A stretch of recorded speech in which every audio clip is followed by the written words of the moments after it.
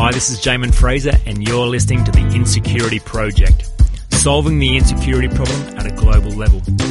This podcast is a mixture of interviews, coaching sessions, and personal development content. You'll hear me chat with experts, authors, speakers, and individuals who've gone on to do great things in their life as a result of working through their insecurity. You'll hear brave souls being willing to have a live coaching demonstration recorded where they work through their insecurity.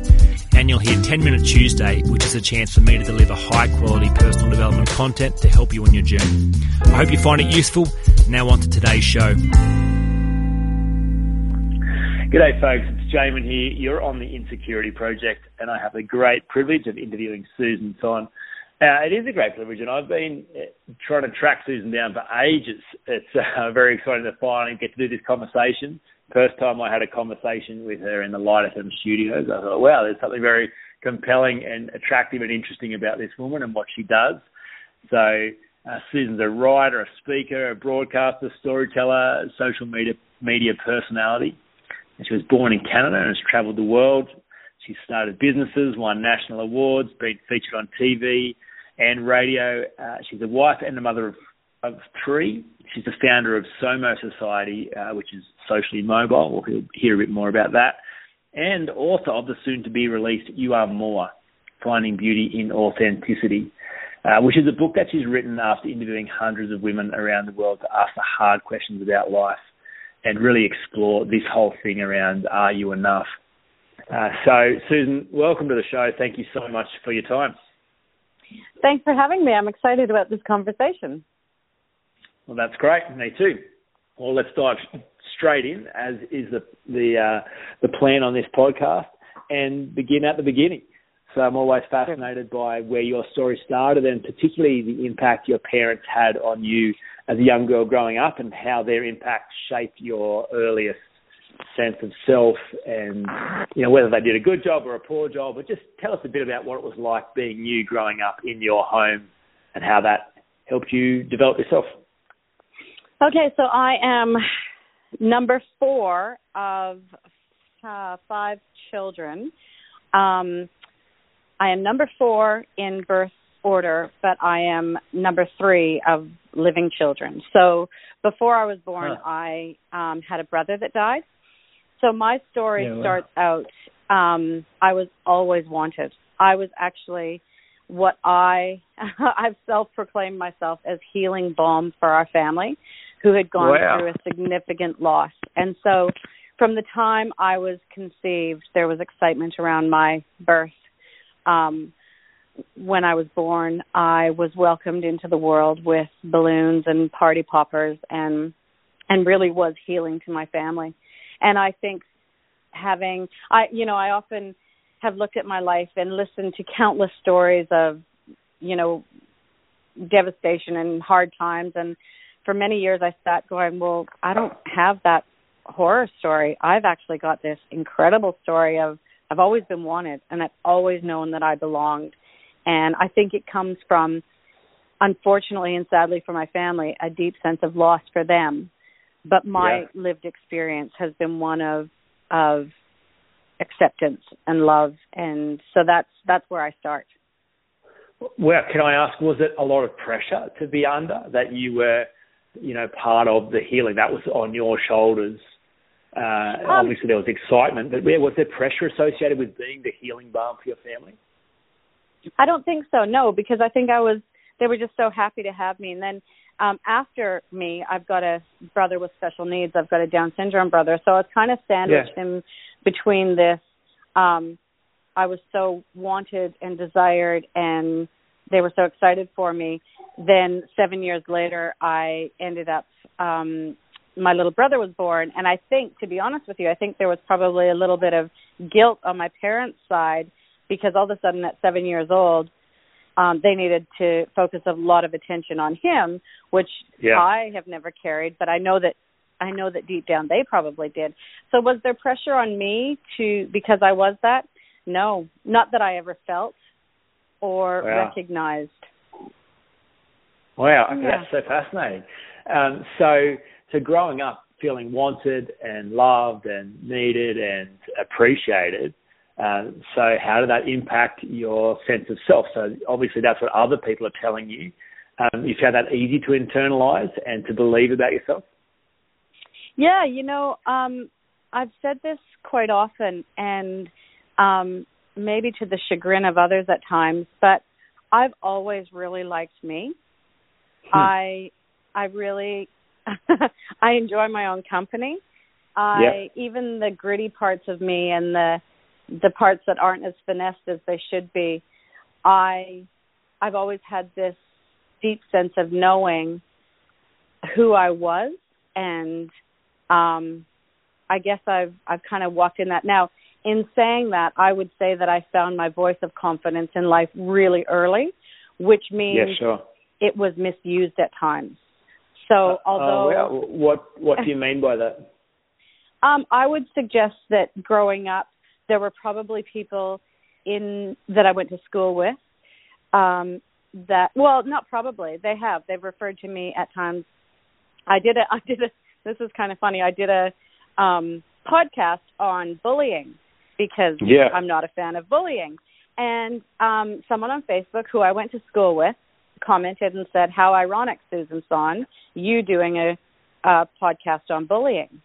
And I really sat, talk about a slap in the face, but I sat back and had a thought about that, and I thought, you're right. I did, and I went back and I had a really, really good discussion with this person that I grew up with, and I said, I'm so sorry. I found my voice of confidence early, and I didn't know what to do with it, and I didn't know how to handle that as a little girl growing up. And I can tell you a story about my year one teacher, and again, growing up, and how some of those aha moments when your life was changed. So as a little girl growing up, I didn't know what that voice of confidence, where to place it. And then as a teenager, I certainly didn't know. And, I'm in my 40s now, and I'm still learning where that fits. Yeah. Sorry, with the year one teacher, what was that experience? So I've written about this in my book, and I hope I don't get in trouble. But in year one, I had this very eccentric, strange teacher. And he had a symbol that used to hang from the roof of the classroom. And he had a drumstick that he used. And he'd come in, and that was his way of, he'd hit that cymbal, and that was his way of getting our attention. And we all know, look, any of us who are in our 30s and 40s, we all know that teachers had some ideas and maybe some methods that wouldn't really pass the test in today's age. But on this one particular day, he came into the classroom, and I was obviously talking and carrying on, which was never unusual in my schooling years. And he took the drum stick, and instead of hitting the cymbal, he whacked me on the top of the head. And needless to say, my pride, not only was my pride hurt, but it really hurt. And so I kind of just stood there, and I'm sure I mouthed back at him. And he went to the principal's office, and he called my mom and said, someone needs to knock the confidence out of this child, and I'm going to. Wow. And I thank God for my mom. I thank God that I had a strong, confident woman as my role model, as my mama bear, as the one who had my back, who continues to have my back throughout my entire life. Because I recall my mom, again, back in the day, our parents were never really involved with our school. They didn't do the things we do. But I do recall on that particular day the school doors busting open and my mom flying through the doors. And in no uncertain terms, she let my grade one teacher know that he would not be knocking the confidence out of me. And I do look at that and I think I am so grateful that I had a mother that saw me. She heard me. I challenged her, but she got me. My mom really got me. And beautiful. I do believe that had my mom not been in my corner on that day, I think my life could have been changed. But because she stood up and said, "You're not doing this," it was one of those moments, I think, in my young life that was a turning point. Wow. Thank you for sharing that. That's incredible. I'm really fascinated about then how you learned to do that for yourself, because from what I understand about the journey to maturity, and I think Stephen Covey's 3 stages to maturity seems to be the best way of describing it. I'm not sure if you're familiar with his 3 stages. You come across that Refresh in me. 7 Habits of Highly Effective People. He says we start in dependence, then we go to independence, and then interdependence. So, so obviously when we're young, it is the role of our parents to provide for our needs emotionally, physically, mentally, like just to be there. But a good parent will then prepare a child for independence, and not just physically, but also emotionally and relationally. So obviously as you go out into the world as an adult, your mama bear can't always be there for you to burst through doors and fight your fights. Yeah. So I'm fascinated about how you kind of transferred her confidence into you, into your confidence in you, and as you kept growing and finding out this voice of confidence and where it fitted and when it was appropriate and when it was not, were there times where you had to actually stand up for yourself and own your space when she couldn't? Oh, yeah, absolutely. I left home when I was 18. Okay. And in North America, we kind of leave home right out of high school and make our way in the world. So I left home at 18. I ended up moving to Hong Kong, which strangely my parents had moved to Hong Kong, and so that's why one of the reasons I went. But even in that, it was very much your independence is here. You've got to figure this out. I think my lived experience through, there's a great saying, and it's a simple saying, but it's monkey see, monkey do.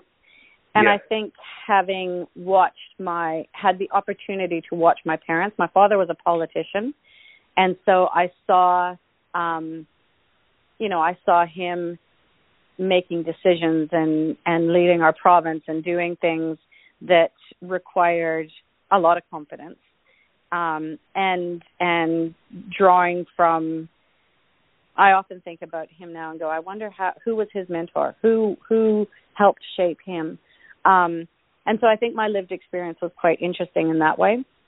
Both of my parents were very strong, but loving and very community focused and very people focused. That's how they lived their life. And so I think I caught that. Now your question being, have I had to stand on my own? Absolutely, I've had to stand on my own, whether it be in the workplace as a young single woman, making my way in that space, starting my own business. I also, one of the more interesting things and personal things was I'm in a mixed marriage. My husband's Korean, and he comes from a beautiful family.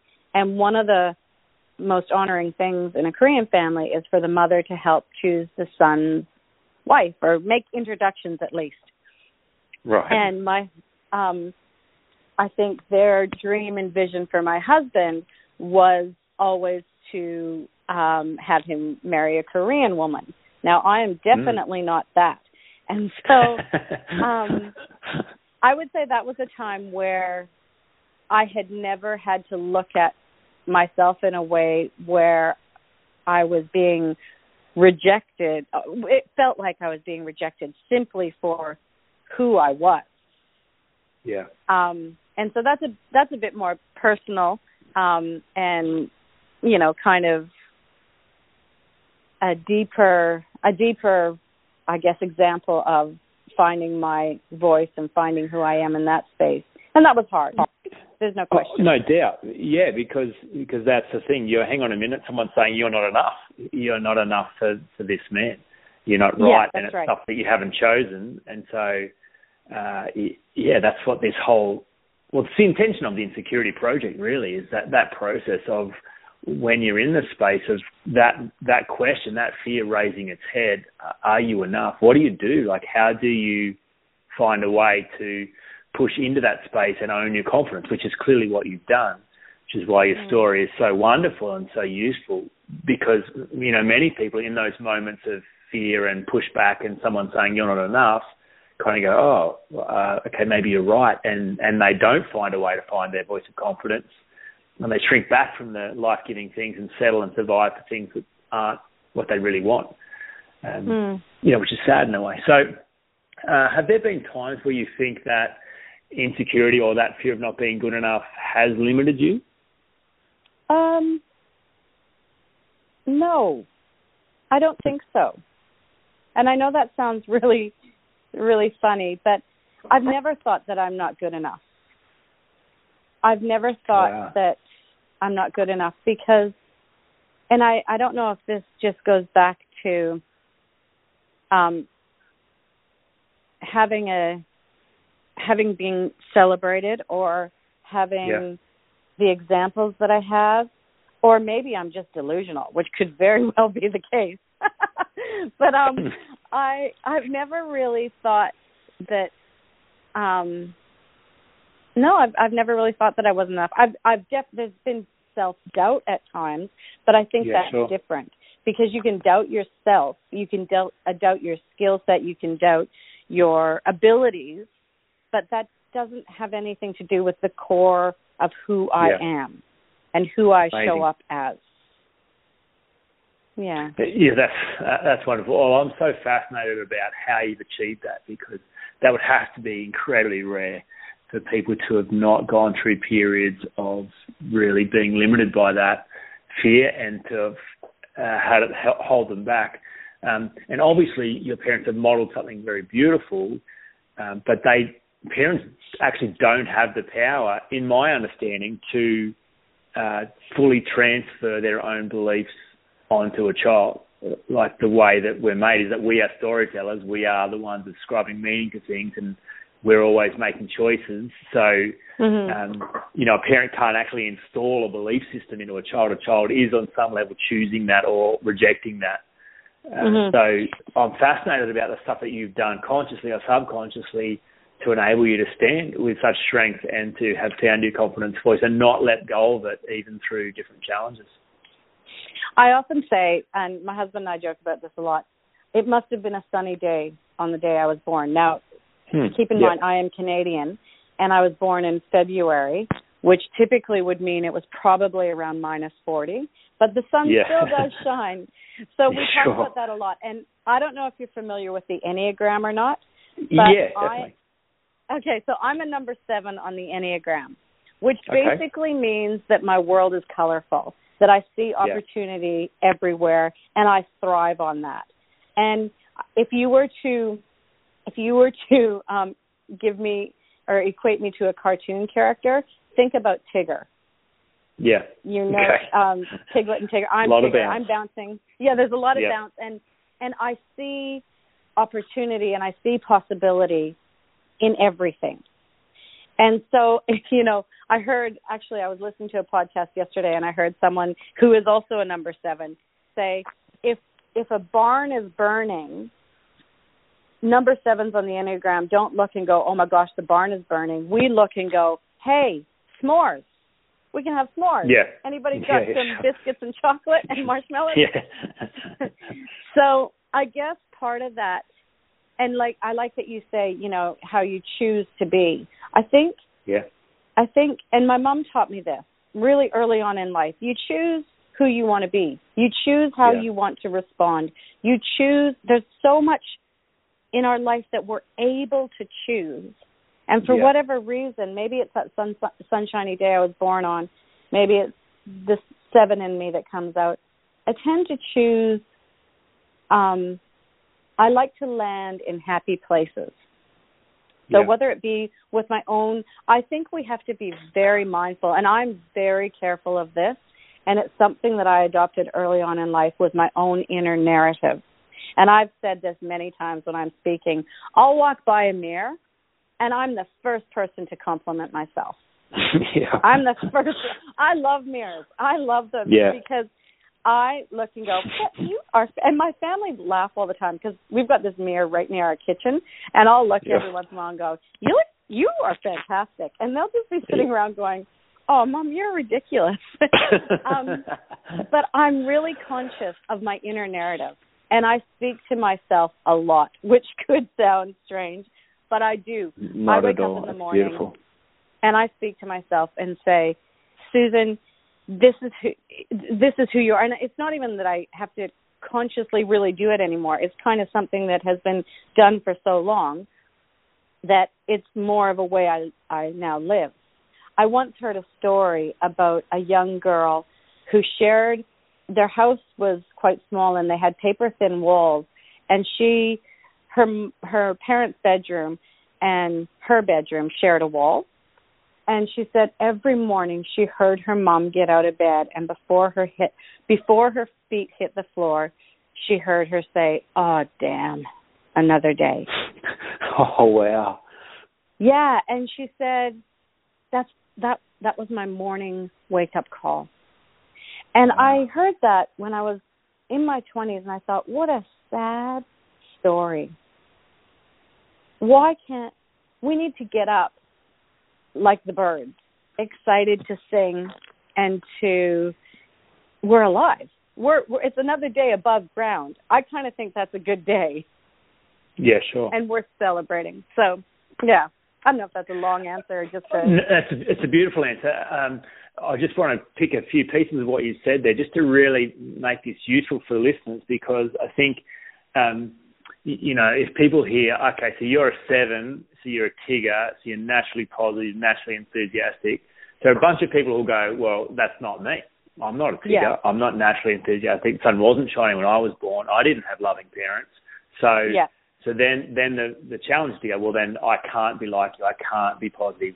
And so I think my understanding of doing well in this is to grow what you've been given. So we all start in different places, but to never lose sight of the choice in that.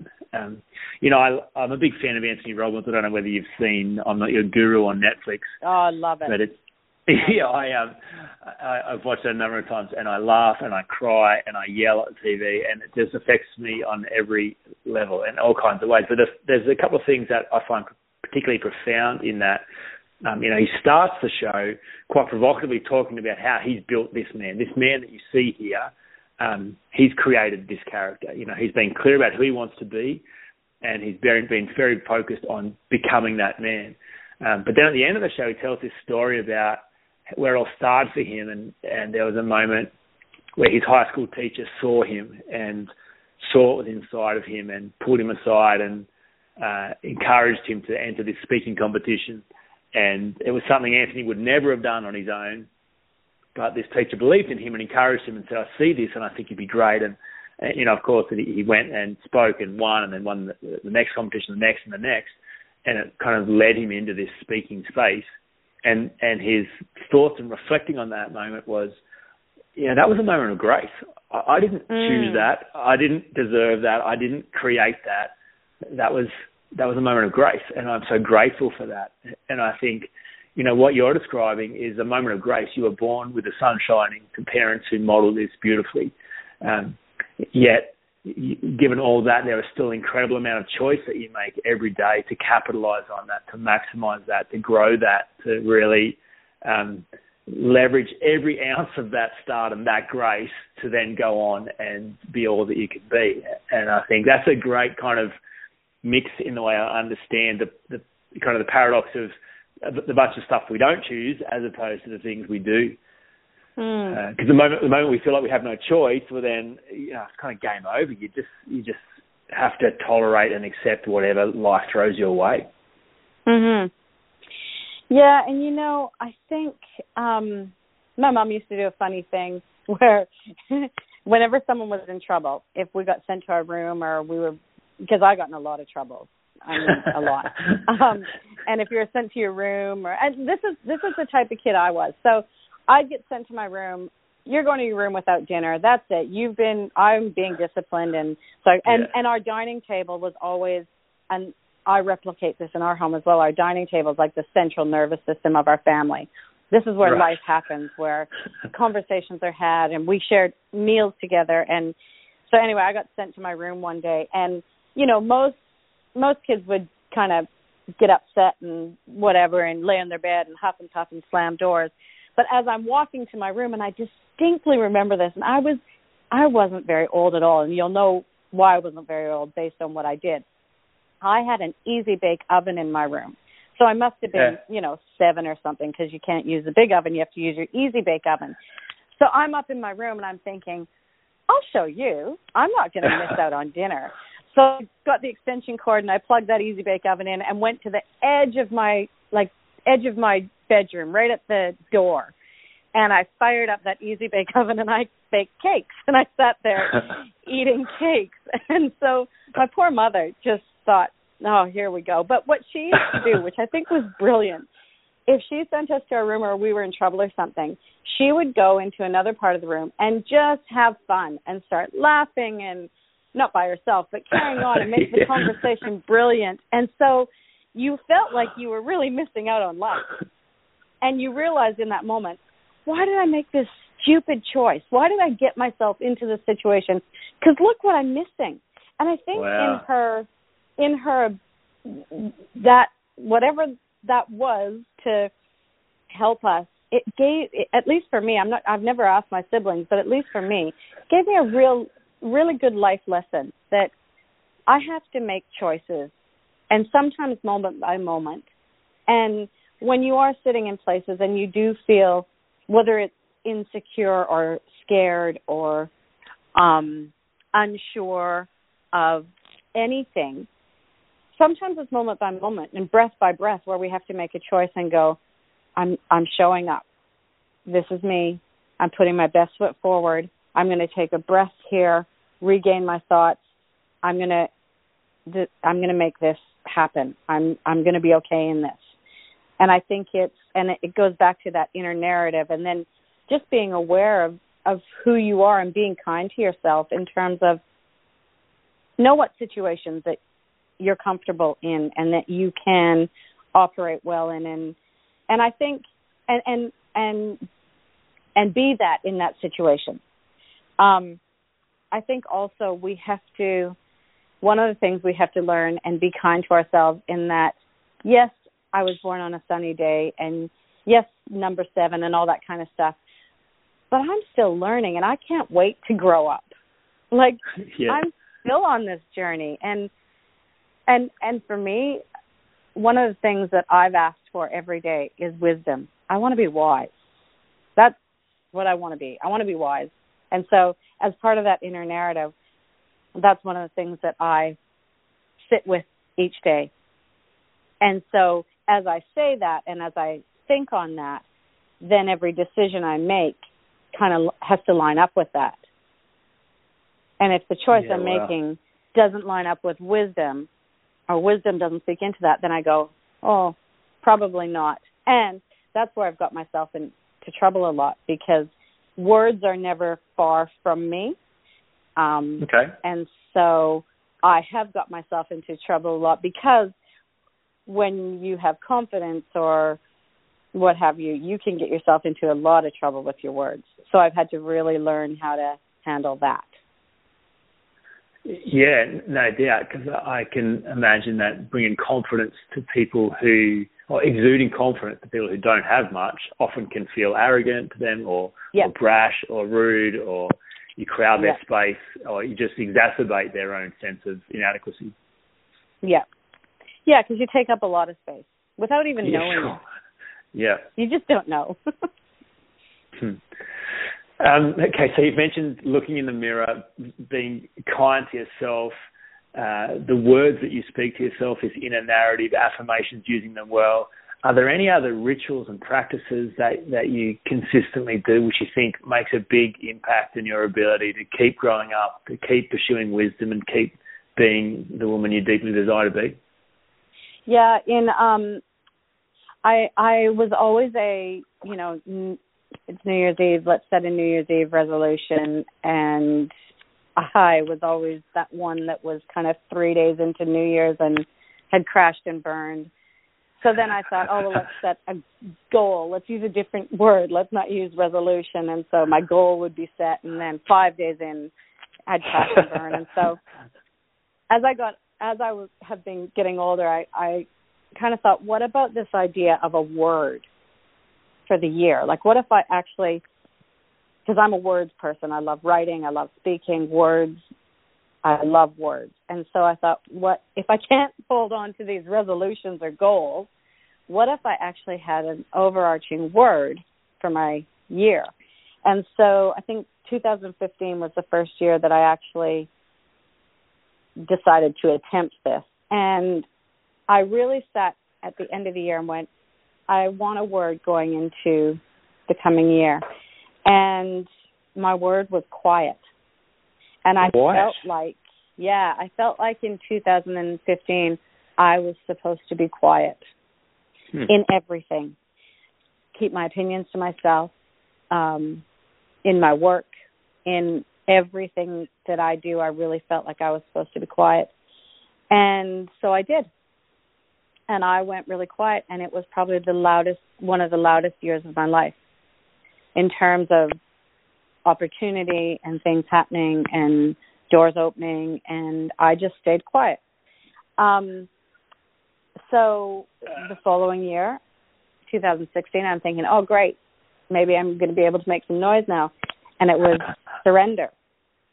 And I thought, oh, this is strange. Anyway, and at the same time, there was a woman, an older woman, who had said to me that she wanted to start mentoring. And I feel like in some areas we've lost that gentle art of mentoring.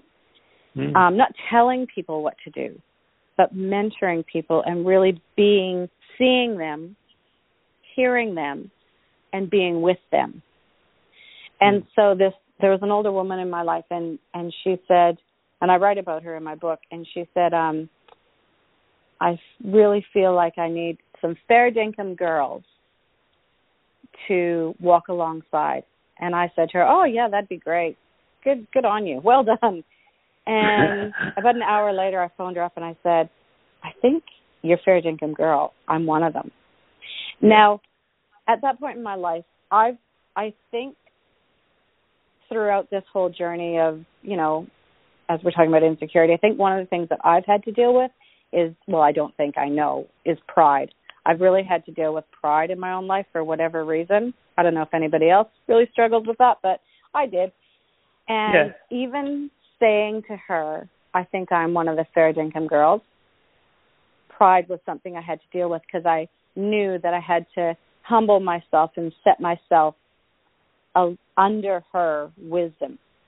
And it was the most incredible gift that I gave to myself. And what she taught me in that time, and she is my mentor to this day, and she has taught me how to mentor. She has taught me how to see people, how to hear people, and how to be with people, and I love it. But one of the things she taught me was, one of the questions she asked me at the beginning of our time together was, do you need your husband and do you need your kids? Now, at the time, my husband and I were in a rocky space, and I went, heck no, I don't need him.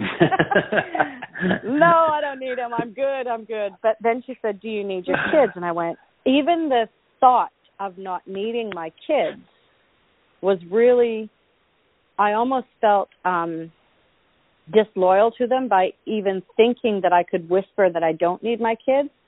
And I couldn't do it. I said to her, no, I need my kids. I need my kids.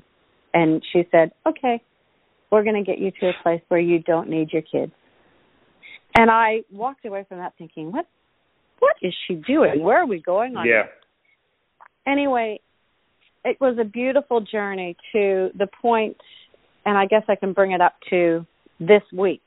This week we put my eldest daughter on a plane and sent her off to Europe for 6 months. Wow. And this woman who mentors me sent me this beautiful text, and she said, you mentioned it earlier about this independence and teaching your kids to be independent. She said, you have given her independence. She no longer needs you, and you no longer need her, but you want each other. What a beautiful space to be. And you have given her this gift. And I think back to my parents, and I think they gave me this gift of independence. They taught me from a very young age to find me and to know me and to then embrace me, the good, the gritty, all the bits, and then to walk in the fullness of who I am. I've made mistakes along the way. I have hurt people, not intentionally. I have hurt myself. I have failed probably more times, but I understood that failure doesn't have to rule you. It actually can fuel you. Yeah. And so I guess I'm sitting at the cusp or in my 40s and excited about what the days ahead are because of this security, not just in what I'm not, oftentimes I think we explain ourselves like our business card. It's what we do. It's all these things, but it's who I am. And what are the characteristics? What are the things I want to be known as? And I asked my son this question today. He got himself into a bit of hot water this morning. And I said to him, I guess the question I'm asking you is, who do you want to be? And I think we all have to ask ourselves that question. So when it comes to insecurity and people who maybe don't have my story, we have to be brave and go inward before we can go outward. We have to do that deep internal work. And regardless of my sunshiny day in number 7, I've still had to do work on myself. I've still had to have that inner narrative checked and rechecked and set and reset. And I've had to go back and apologize for ways I've acted and been and things I've done. But I think we have to do the brave work of going internally. So that's a long-winded answer to or statement to answer your question. Are there things that I do now? Yes. Yeah. So from the quiet to surrender to these words that I've had over my year, I've adopted a very meditative life, which I do every day. Yeah, well, okay. How'd you pick those words? Was it a fortune cookie that you opened and that was the word that came out for the year? I'm fascinated by the process of deciding on. How did the words? How did the words come? I don't know. I just had this overwhelming sense that this is your word. This is it. I spent time, like my thought process was, I want a word. I want to know what the word is for this year. And interestingly enough,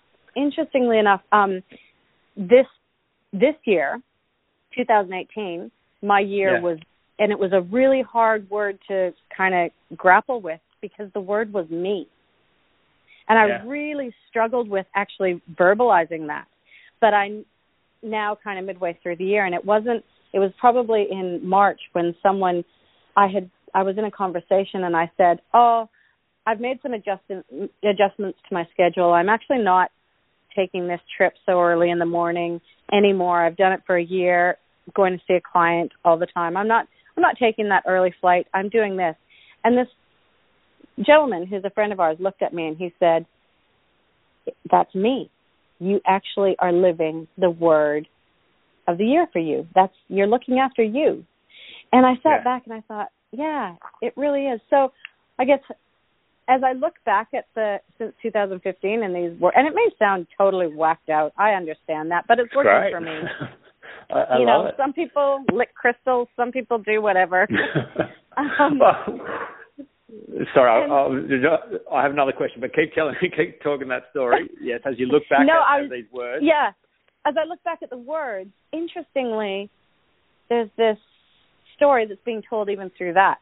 And so, and then I've adopted a daily practice of mindfulness and meditation, and I sit in my silence, and I have carved out time. I think we live in such a crazy, busy world where we all know the demands on our time and the amount of information that is thrown at us. We don't have time to stop.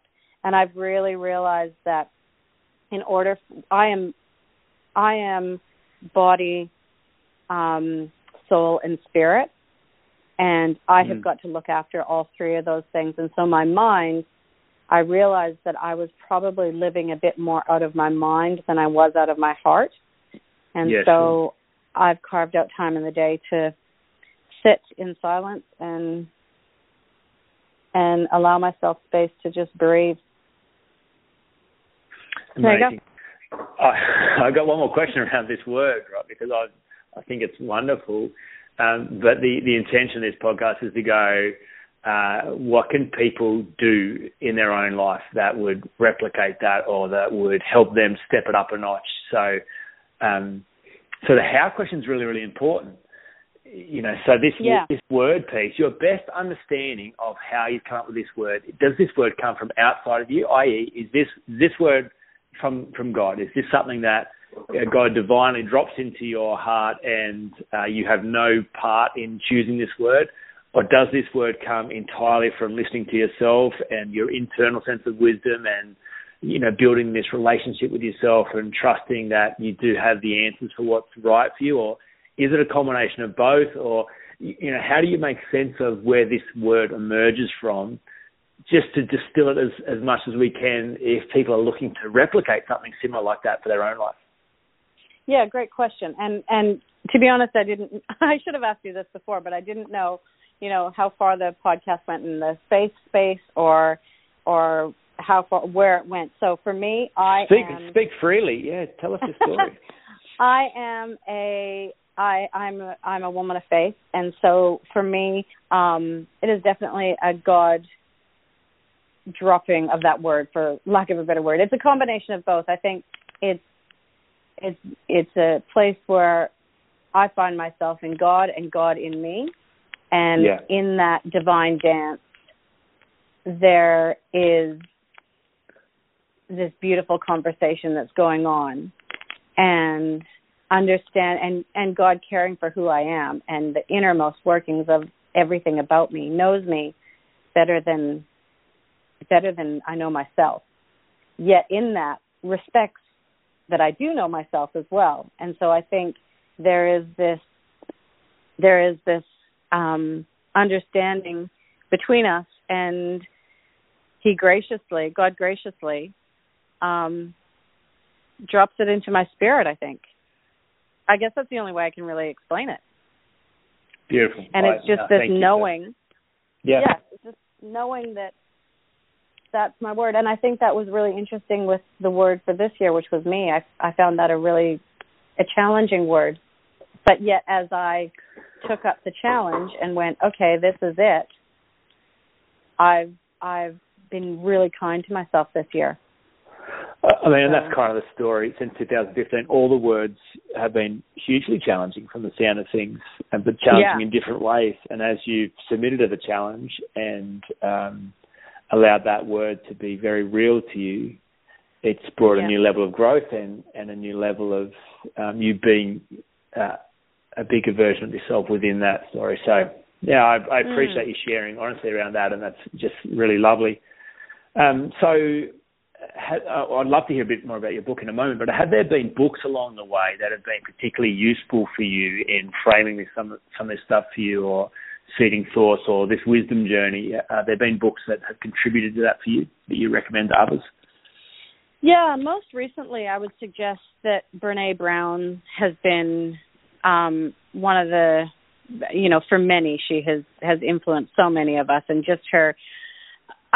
One of the reasons that she really resonates with me is because I think I was an early adopter of vulnerability, which didn't really necessarily serve me well, because nobody really knew where to place me, because I've always kind of been tagged as that person who says what everybody else is thinking, but nobody else is brave enough to say it. Yeah, sure. And I'm open to the raw conversations of life. And so her whole talk about vulnerability and just showing up as our power and story as our way home, that really, really resonates with me. And so I would suggest that she has probably been someone that I have enjoyed reading. I think Anne Lamott is another writer who I really enjoy. She just kind of throws it out there. And so, yeah, and then there's I love books, so there's a lot. Father Richard Rohr has been a really great influence in the spiritual side of where I am. Yeah. And just understanding, I think I've gone through a understanding that God is in the moments. God is in the everyday, and I've come to a place where I realize that I don't need to be in a building or surrounded by smoke machines and lights and music. I think I adopted some thinking that possibly never really resonated with the core of who I am and who I knew God to be in my life. And through taking time and through silence, really, I was on a silent retreat and I found myself being drawn outside all the time, and I realized I love nature. Why have I been inside for the last 20 years? And so I've been out bushwalking and, Tigger would do a lot of. Tigger would make a lot of mess indoors, I reckon. That's right, but stuff like that, and that's the stuff. I mean, we got to go in to come out. We have to go in and dig deep and go, who actually am I? Who am I? So, yeah. Okay, well, tell us about the book that you have written and is soon to be released. I'm really excited about this. Now, I should have added that. If there's been one time in my life, I guess I could have added this. Writing the book has been one of the most challenging journeys because, like, self-doubt, and I say to my girlfriends all the time, you guys should actually write a book about the stuff I've sent to you, because every subject line says, if this is crap, tell me, I can take it. Yeah. Because it's been a really interesting process. But the book is called You Are More, and I'm really excited about it. My work is all in social media, and I, like many people, have sat and watched the highlights reels of social media. I've been guilty of it, putting, the best plate of food or whatever the case may be on social media. And I kind of thought, life isn't all that great. I know for me, some days are pretty bad. 80 to 90% of life is really hard. Like, if you really look at it, paying bills, doing the stuff that we've got to do, keeping families together, raising kids, whatever the case may be, losing weight, whatever the case may be, it's hard. But we don't really talk about the hard stuff. We kind of glaze over it. And then if anybody actually does talk about the hard stuff, we all put our back fences up and, lock down the hatches and let's not look over the fence at the neighbors because there might be some trouble going on over there. So we have this notion of living in freedom and being these people. But then when it comes down to it, we don't really want to know or be part of the process. So You Are More is based on, I put a call out on social media and said I want to go deep and I want to go real fast and I want to find out what the challenges are that 21st century women are facing. And what are the lies that they believe about themselves and what is the truth about them. So I put that post out on social media, put a little booking calendar along with the post, woke up the next morning and 3 months of my life were planned.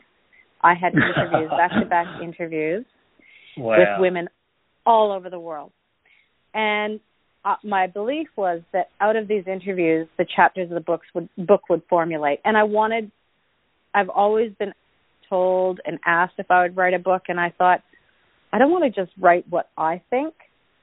I want to know what people are thinking. I want to write based on real stories, real lives, and real conversations. And so woven within some of the most amazing stories I've ever heard, I've included some of my story in it, a lot of my story.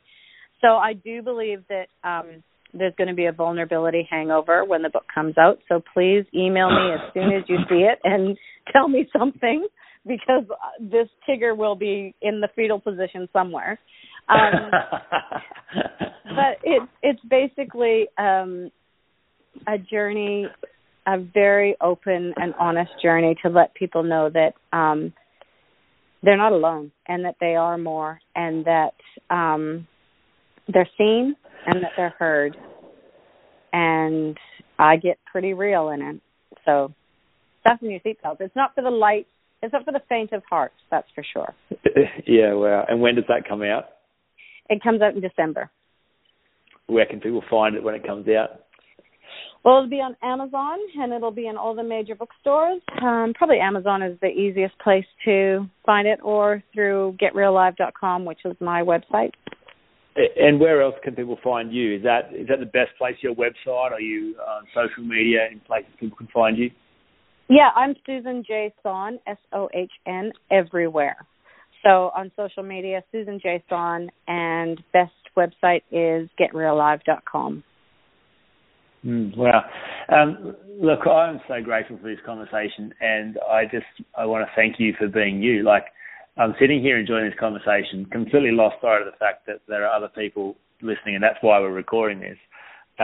Every cell in my body has just been enriched. Like, honestly, I feel it's been such a life-giving conversation, and thank you for the gift of you. Thank you for doing the work around developing yourself, because the effect of what you've done in your life to be who you are now, it obviously goes far beyond you. It goes out in lots of ways, in ways you probably never even see or hear. But I wanted to thank you from the world for being good at being you, and I'm sure that gift is very rich for so many people and inspires many people to be good at being themselves as well. So thank you. Oh, well, thanks for having me. It's been a good conversation.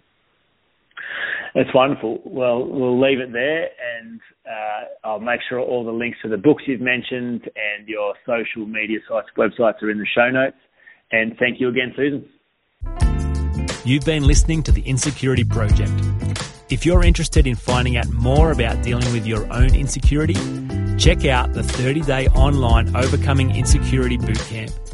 It combines high-quality frameworks with one-on-one coaching to help you eradicate the fear of not being good enough and give yourself permission to really flourish in life. For more information, check out jaminfraser.com.